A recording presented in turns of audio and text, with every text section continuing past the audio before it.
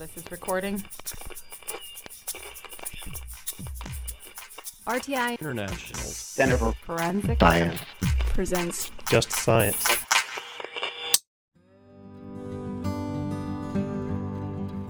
Welcome to Just Science, a podcast for forensic science professionals and anyone who is interested in learning more about how real crime laboratories work.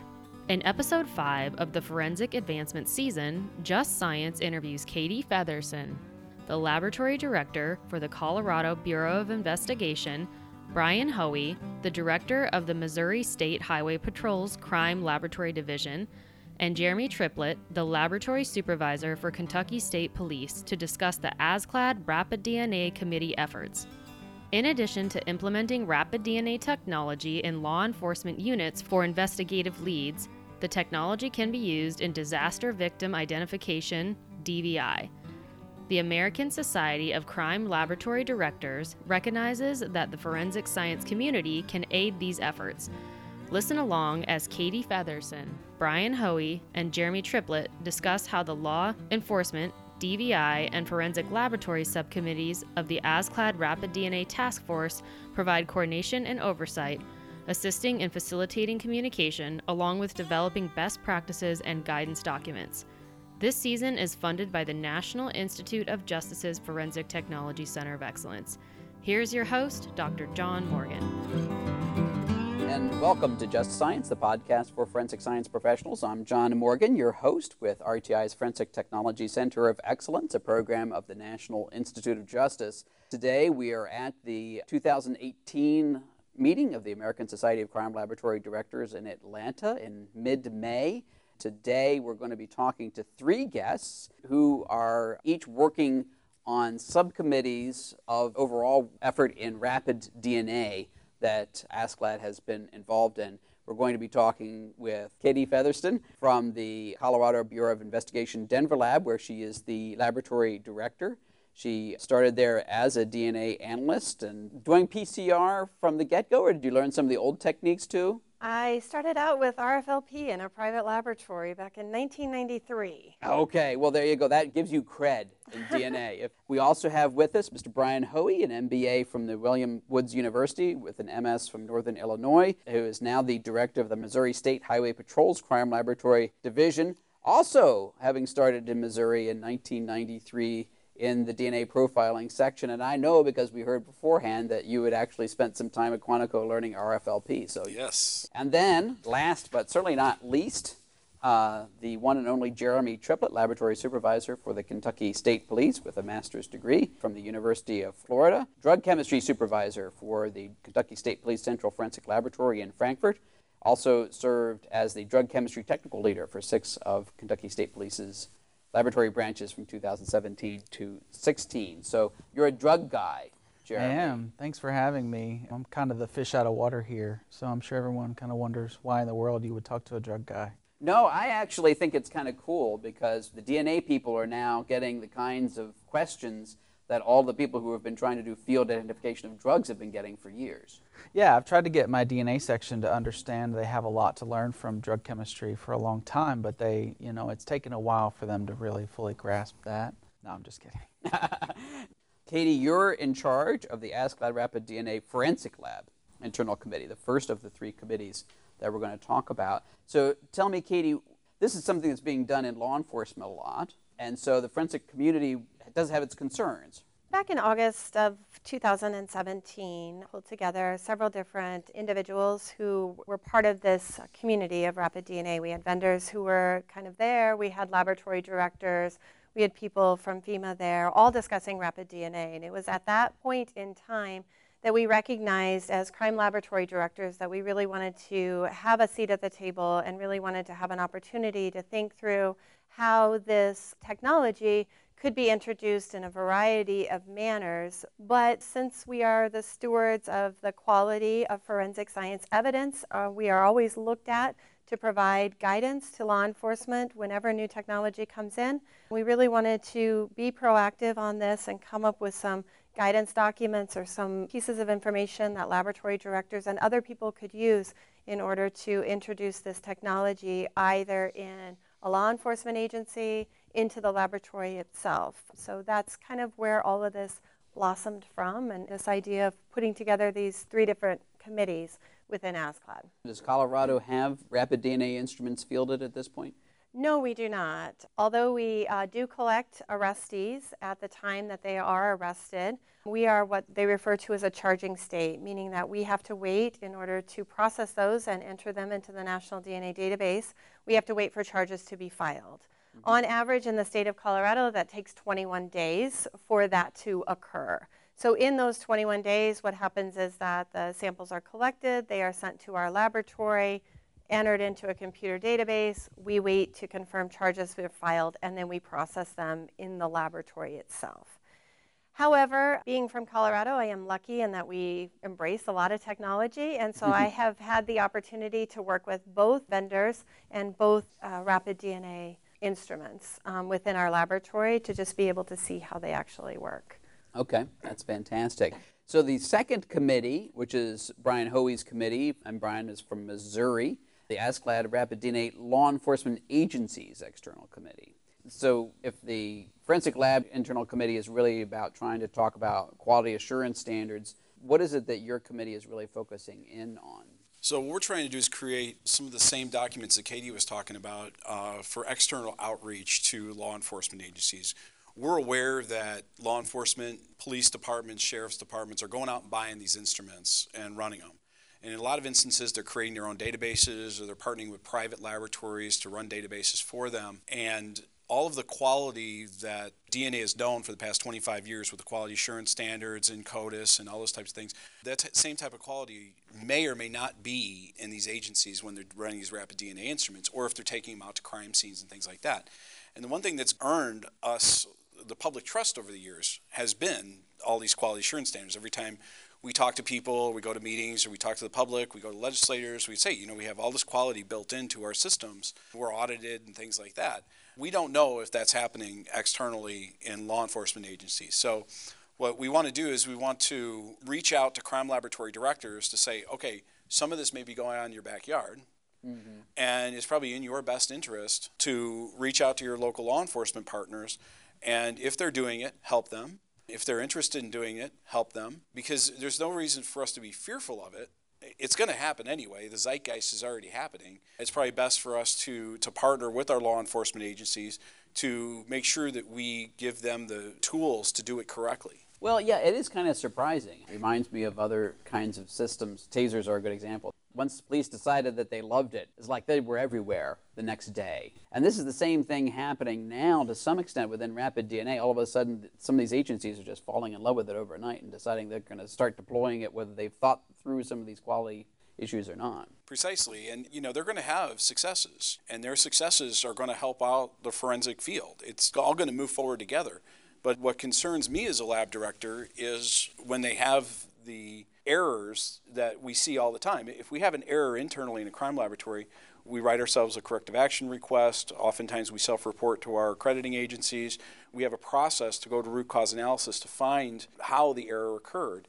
If errors start occurring at these agencies, and I'm not saying that they will or are, but if and when these errors start to occur, are those same mechanisms in place? And I think crime laboratory directors can partner with these agencies to help them get these systems in place, because we've done it, right? We've been through it for the past 25 years, and we could show them how to do it a lot more quickly than it took us to grasp the concept. Sure. And then Jeremy Triplett, our third guest, your committee is the Disaster Victim ID Committee, which is actually quite interesting because it's a little bit different take on rapid DNA, which can be enormously valuable in a mass disaster or mass casualty kind of framework. Yeah, it's super fascinating. It's something that I've enjoyed working with the team and learning about it. They brought me on, obviously not for biology expertise, but I volunteered to lead this subcommittee more or less like a project manager, not necessarily a subject matter expert. So we were sitting down and talking about the different ways that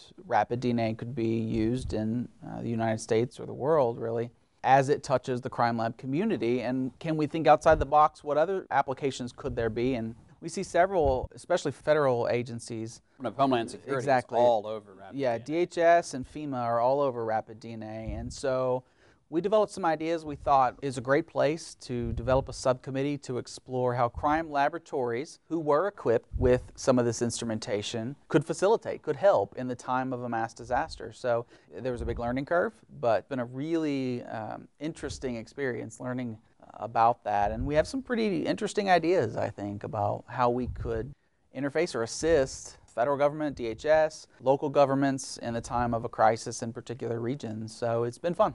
So one of the ideas is that there's going to be a proliferation of rapid DNA instruments out there, and in the event of a mass disaster, even like family reference samples, it would be nice to have a suite of rapid DNA instruments that could just be in the family center. Yes, absolutely. Thinking about having it from the traditional morgue type applications and from the Family Assistance Center applications, family reference samples, families coming in to maybe identify or find lost loved ones.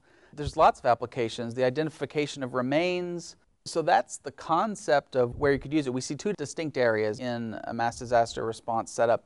One would be the typical morgue applications identifying the deceased, and the others could be some familial situations or some familial comparisons in the Family Assistance Center as families report that their loved ones are missing. When we were thinking about how ASCLD and forensic laboratories could assist, we started talking about sort of a response network. So one of the neater ideas that we've really kicked around throughout this past year has been, what if laboratories already equipped with a rapid instrument and already with trained operators, what if we had a network of willing laboratories that in the event of a mass disaster, mass casualty event, could deploy and then assist those family assistance centers and the morgues on site and already have the instrumentation and the personnel ready to deploy. They come on site within the structure and organization of Department of Homeland Security and FEMA or whoever's sort of got jurisdiction over this particular incident.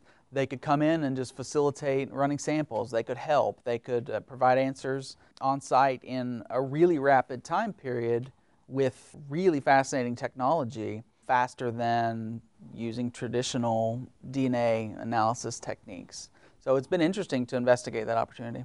Sure. So just one more question before we try to shift back over into the current use in law enforcement, and that is, so are the systems really, are they strong enough in terms of the information that they're producing to be able to do familial associations? That's a really difficult problem. It is, and I think that we are at a place where many of the vendors are right there. They're working on that. Within the last year, we've seen updates to software from several different vendors for that express purposes. So I think we're there. I mean, I think it's getting better all the time. And it might have been concerning whether we could handle that a few years ago, but seeing some of the vendors and how they've developed software in the last year and how they're eager as well to provide applications for the DVI scenarios, I'm confident. I think we're there, yeah.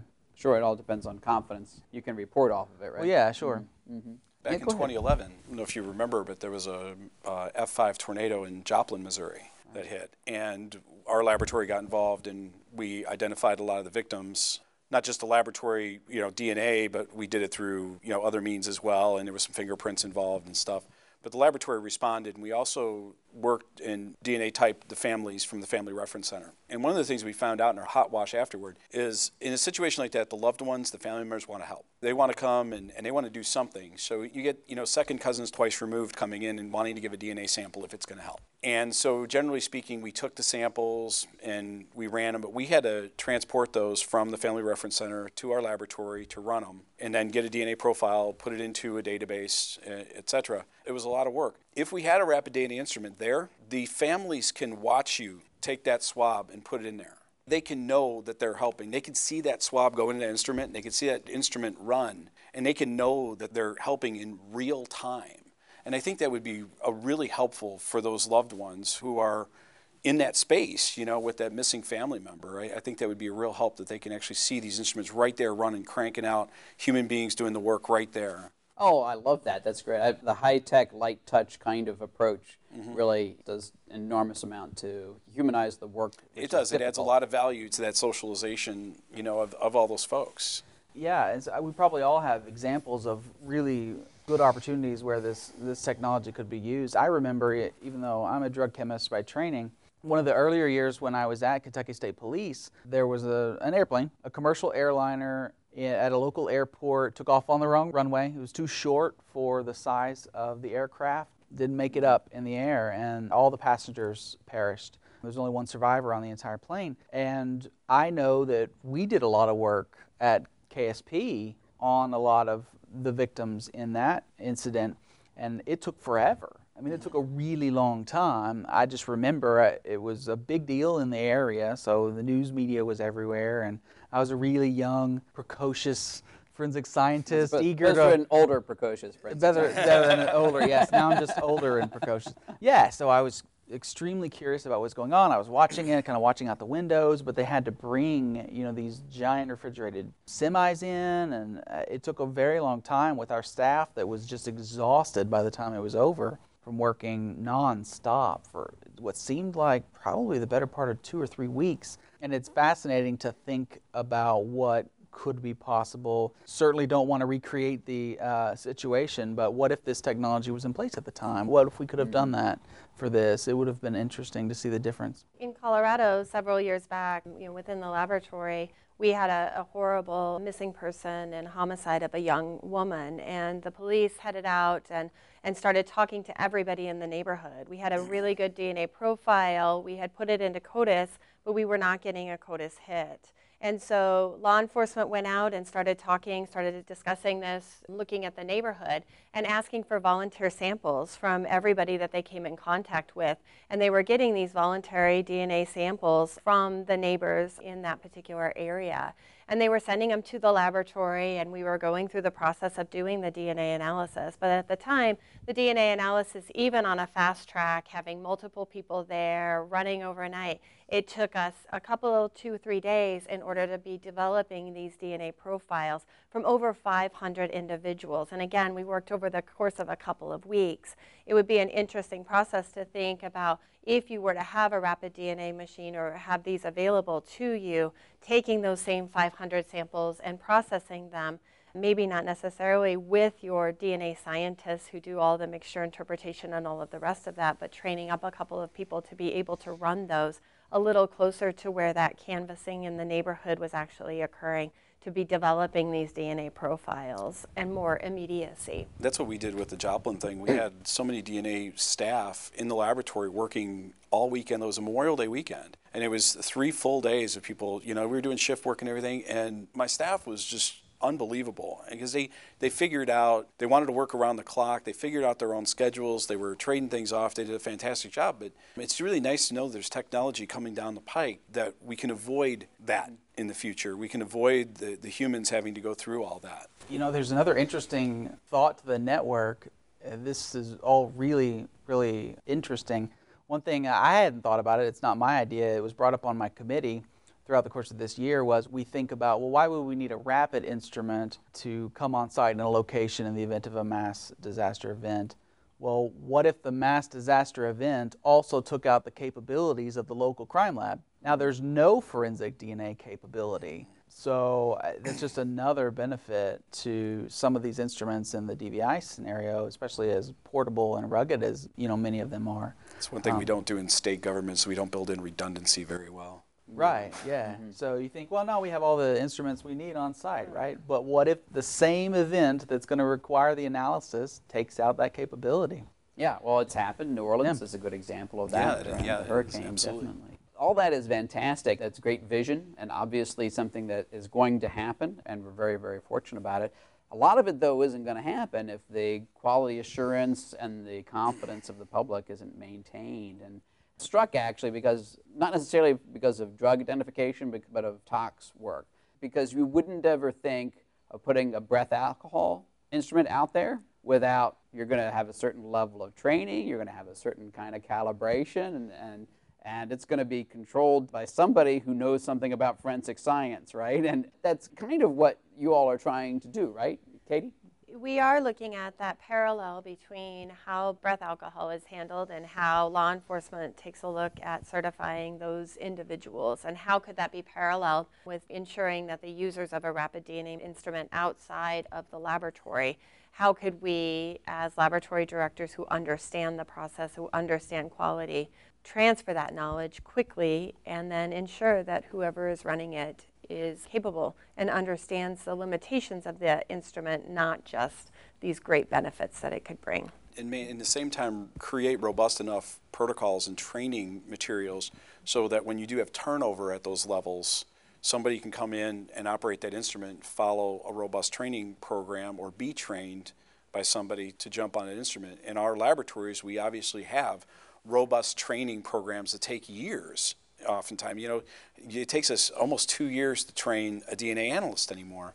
And we want to make sure that when we have that turnover out in that field, the person coming in is trained well enough to operate that instrument, or the instrument's robust enough that the person can operate it with minimal training. In breath alcohol, states usually will do a certification program even. Every officer out there who's ever going to have somebody do a breathalyzer test is going to get certified or have been recertified within some particular period of time.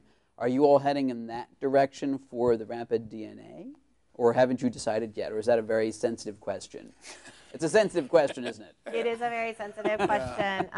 State certification is something that's a little harder to go after. I think what we're concentrating on is what would be the knowledge that they would need. How could we partner with law enforcement? But that's a really good question, because we've been focusing on the internal laboratory, external law enforcement agencies, DVI. We haven't even talked about state regulatory bodies or legislators and getting into this space. It's not my story to tell, but Oklahoma had as I understand it, a legislator changed their databasing law predicated on a local law enforcement agency that wanted to run rapid.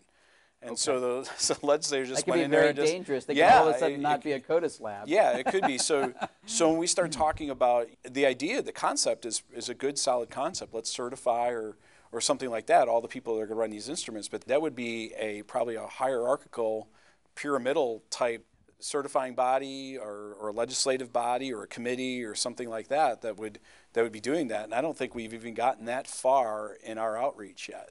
I think it really also depends upon where these instruments are located and who is going to be expected to be running the instruments. So, for example, we have been looking in Colorado. We spent a lot of time last year analyzing a variety of sample types with the newest DNA chemistry. And after we did several thousand samples, we went back and we analyzed the data to see whether or not we can predict, what is the percentage of times that you swab a steering wheel, for example, that you can expect to get a CODIS-suitable profile. Our numbers came out to be about 20% of the time, which means when I go through and I actually process, or my scientists, I'll process 5 steering wheel cases. One of those cases is going to give me something that I'm going to be able to help law enforcement with. Wouldn't it be nice to know ahead of time which of these 5 is the one that I really should be concentrating on? So that is a thought that we have had of using the rapid DNA system to be able to give me a better prediction as to which one of those particular steering wheel swabs should actually be submitted to the laboratory to go through the entire process using all of the quality guidelines that we need to do and entering it into CODIS under all the guidelines that are currently available to us. In that particular scenario, we are looking at having maybe a technician that is also part of the laboratory, is trained as part of the laboratory, who would continually do this update of their training, their knowledge, skills, and abilities, and they would be processing through to help the law enforcement and to guide what is actually submitted to the laboratory. I think that looks way different than if you were to put a rapid DNA instrument, in a police department, and you have this is completely outside of any laboratory guidance or any laboratory oversight. And I think that looks way different, and what you would need to do and how you would need to train those individuals looks different because of the way that it is being utilized. Oh, sure. Yeah, absolutely. And, one of the things that you get concerned about is the fact that crime scene is a good example of this, right? There's this particular level of training in crime scene investigation that you would like to see regardless. And not even all CSIs meet those kinds of training standards, but it does certainly vary. This adds a layer of complexity. It could be a very powerful layer of complexity, right? Yes, it does. And so kind of building that into all sorts of training regimens. It isn't just like about rapid DNA. It's about a fairly wide variety of training regimens you might want to try to pull this into. Right. You look at the idea of, one of the things that I teach my staff immediately is safety protocols or proper PPE or what is DNA contamination and how does that look. So when I get ready to introduce a new instrument, such as Rapid DNA, into my laboratory, everybody has a certain knowledge base that I can work from, that I can then train from.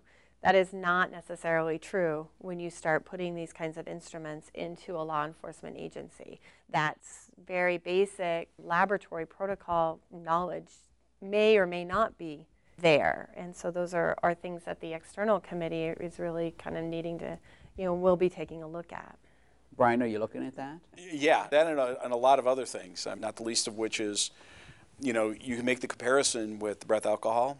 Mm-hmm. And you can also make the comparison in Jeremy's world, like the handheld Raman instruments that are out there for drugs. Right. And we can build quality around those, et cetera. But with DNA, we have another layer of complexity, and that's databasing. So if we are going to now take these instruments and we're going to jam a swab in them, we're going to get a DNA profile, we can't send that to a crime laboratory to go into CODIS, at least in that particular scenario. So a lot of law enforcement are now creating their own databases. They're going out and swabbing their citizens, and they're creating these databases. It's a whole other level of quality. It's a whole other level of complexity, and it's a whole other issue with privacy. And so it's another thing that my committee is taking on is how do we educate our law enforcement community and our policymakers, et cetera, about the privacy issues of creating your own databases, and are those going to run afoul of already established state law on databases? So I know your work is still in its fairly early stages. So the obvious question is, where is the receptivity in law enforcement right now? Are you seeing a lot of agencies looking for this kind of guidance, or has there been some pushback like, we're having a great time over here, please don't spoil the party? The agencies that I've talked to, and admittedly it's been few, but the agencies that I've talked to have been very receptive to wanting some sort of guidance. They want to do it right. They want to participate in this ecosystem, and they don't want anything to go wrong either.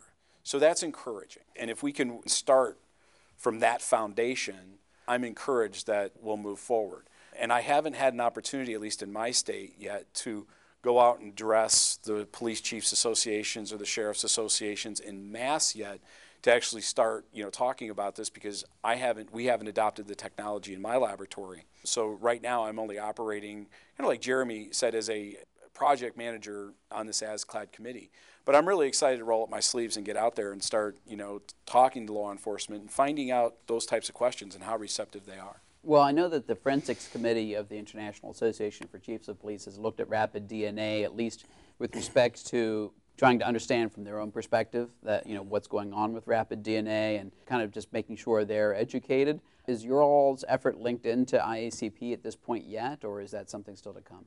Yes, we have committee members who are on IACP and ASIA and all of the partnering agencies and committees. So we are tapped into all of those associations. Again, it's an ecosystem that we're all trying to operate in. We want to make sure that we have consistent information going out as we develop it. Mm-hmm. It's a difficult problem I've found because, as you all know, there's 18,000 law enforcement agencies out there in the United States. Even stepping your toe into like IACP or any of the associations in policing gives you an idea of the sheer magnitude of the Absolutely. Education effort. I think having the forensic science community talk with a kind of a unified voice and saying kind of this is how it should be done is going to be extraordinarily important going forward. And then trying to make certain that we create guidance documents, we put them up on ASCLD's website, make sure they're vetted with other organizations and other bodies and other committees such as SWGDAM. And that's going to be awfully important to partner with SWGDAM, the OSEX, the FBI, to make sure that, we're not running countercurrent to some of the messaging that they're doing. It's a big space we're all working in, and everyone's kind of working on their own little piece of it. Jeremy, you've worked in some of the stuff, like you were alluding to, in like Raman and things of that nature. I mean, do you think that there are some parallels here in terms of how things will be done or what the best way to forward is? Yeah, it's super fascinating. As we've been sitting here talking, when Katie's talking about sort of triaging some particular samples about which is the best one to take forward, I kind of laughed a little bit. So I actually had an NIJ grant funded project I worked on several years ago about Raman spectroscopy and how we could use it to triage liquid samples in clandestine labs for the most probative sample to go ahead and do some liquid-liquid extractions and proceed on to further analysis. And we were trying to use a quick and fast technique to screen in a way the most probative sample. And so it was really fascinating. It tells me even more that we're not really, sometimes we goof around and say it's the biologist versus the chemist, but we really tackle a lot of the same questions. Mm-hmm. And it's interesting to see how they play out in the different disciplines, but in that way I found that really interesting. And then, of course, I see the parallels with roadside testing, with the new Raman handheld devices that are out there. We see a lot of agencies moving from the old colorimetric tests, a lot less specific, to something like Raman technology, which is a real miniaturized laboratory device. And so we're grappling with the exact same questions. Now, it's much more simplified in the way that we're not databasing anything. No one's particular personal information is going into a database, or we avoid that massive complexity. But we talk about the same things, right? So what is the sufficiency of training for that officer to use a handheld Raman spectrometer on the roadside? What is our responsibility for their training? Should they be certified? Should they be retrained? We have the same questions. So, and then we even have now a few labs I'm aware of, it's become now full circle, where now they're talking about, well, could the brand new handheld Ramans be the rapid DNA of the drug world, where certainly we have agencies that are distributing Raman devices to their officers, but we also have laboratories discussing, what if I provide the instrument in a portion or a room in my laboratory and train the officer to come in, and then they can perform testing with my Raman instrument, just like I know that's a similar concept out there in some laboratories. So it's fascinating to see some of the parallels there. I'd like to cover one more subject, and that is kind of the resources available both from the committees and more broadly on information about rapid DNA. So, I think of Lab out, X out in the world here in the United States. I know I've got a law enforcement agency who is using rapid DNA. So what resources and information is available out there that they can use to try to improve how the quality is done, the operations, and that kind of thing?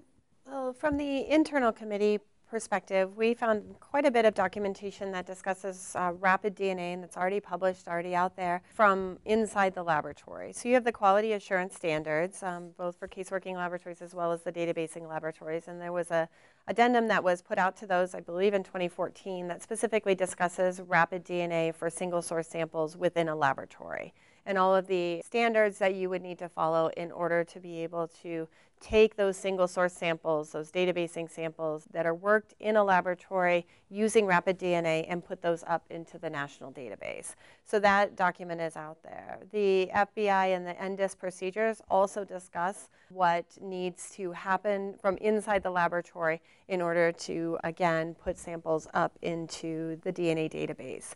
Again, inside the laboratory, we have our accreditation standards, we have our quality systems that talk about how do you validate different instruments, how do you train people within the laboratory, what are the expectations for competency, what are the expectations for proficiency testing. So from the internal committee, we found quite a few things that guide us from a laboratory. I think that's a little different with some of the other committees. From the external perspective, we're working on very similar documents. Like one of our committee members is working on a version of the quality assurance standards that couldn't possibly be used in a law enforcement agency.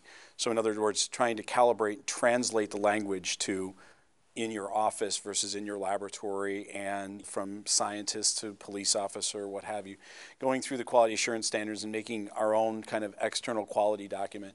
We're also working on kind of workflow documents like flow charts or process maps to say, if you're adopting this technology, here's how the flow should go. And we're also looking at costing with those flow charts to say, okay, here's how much it costs in the regular process. here's how much it's going to cost you doing the rapid process. Because initially, as we get into these emerging technologies, they're going to be very expensive up front. And it's going to take a while before the economies of scale kick in to where they're affordable for laboratories and law enforcement. So our external committee, we're going to try and keep up with that costing so we can show laboratory directors and law enforcement agencies what those costs are to run those samples, because some people may find that it's not very cost effective to be running these things at right now a couple $100 a sample, right? Whereas in our CODIS laboratories, we're doing them for $15-20 a sample. Yeah, that's an interesting point, and one that's oftentimes lost in the instruments aren't nearly as expensive as the printer cartridges, yeah. as it were. Yeah, exactly. That's a good analogy, precisely. Going back to the website briefly, so there's a few different places someone can find information on the ASCLD website in varying levels of availability. ASCLD's position statements on rapid DNA are in the policy library. They're open for everybody. Anybody can see what ASCLD historically has believed about rapid DNA and how rapid DNA should be used. As recently as last November, ASCLD published a position statement on rapid DNA. So if you want to know what the organization and the board believes, that's out there. That's in the policy library on the website. As a member, there's a member toolkit that is currently sort of an initiative we're working on, I should probably say. The goal of the member toolkit would be to provide example policies, samples for ASCLD members to be able to log in and essentially share resources one to another. Well, we're developing model policies, that laboratories can adapt to their own use in their own jurisdiction, and then we would like to set up a situation where someone could log into the member side of the website and share documents, SOPs, validation studies, and really learn from one another. So that's in development, really, on the ASCLD website. And then lastly, for training, anything we do to provide training, it's not really a document or an SOP, but it's also available on the ASCLD website. You can go and see some of the trainings we've offered, and I'm sure as rapid becomes more and more pervasive in its usage, that we'll have more and more up there. So there's several things on the website. I'm glad you brought it up that people can find. That's excellent. I appreciate that. And one other note, because I know that one of the things that FTCOE did was the Rapid DNA workshop, and all of the presentations from that workshop are available archived on the forensiccoe.org website as well. And I hope people look at the ASCLD website and also Forensic COE to try to learn more about this as they need to. And if there's anybody out there who's listening who would like to participate on these committees, you can get a hold of any one of us, and we can certainly provide a path to you to participate or figure out a way that you can help. I mean, obviously, we're not trying to have everyone get a slice of the pie. We're trying to grow the pie bigger so that everyone can have enough. So, there's plenty of work for people to do out there, and we would love to have people get involved and help us answering some of the questions. Couple times a month, there's a new update, there's something else that's changing, there's a new option, somebody comes up with a new great idea, and we really want to have the conversation to continue to go, and we recognize that any documents that we do put up on the ASCLD website will be documents that will be continually updated. There's no way that we will not need to update these multiple times in order to keep up with what's available. If a new vendor comes out that has something available, a new expert system that comes out that's now available, we decide to change DNA chemistries again, any of those things are going to require revisions of this. So I see this as a continuing effort on all of our parts. That's excellent. So Katie Fetherston, Brian Hoey, and Jeremy Triplett, thank you all for the work you're doing on Rapid DNA on your committees for ASCLD. And thank you really for being on Just Science. Thank you. Thank you for inviting us. Thank you. And for the listeners, thank you for listening in with us today. Remember to give us lots of stars and recommendations on your podcast platform, and please tell your friends and colleagues about Just Science, the very unique opportunity for forensic science professionals to learn more about what's going on in forensic science, the real deal, from folks like Katie, Brian, and Jeremy. And thank you so much for listening. Next week on Just Science, we will have Ben Swanholm to discuss millennial employees in the crime lab. If you have an interesting case and would like to be a guest on our next season, which will be recorded at the 2019 ASCLD Symposium, please visit our podcast landing page at forensiccoe.org/Just Science Podcast. Opinions or points of views expressed in this podcast represent a consensus of the authors and do not necessarily represent the official position or policies of its funding.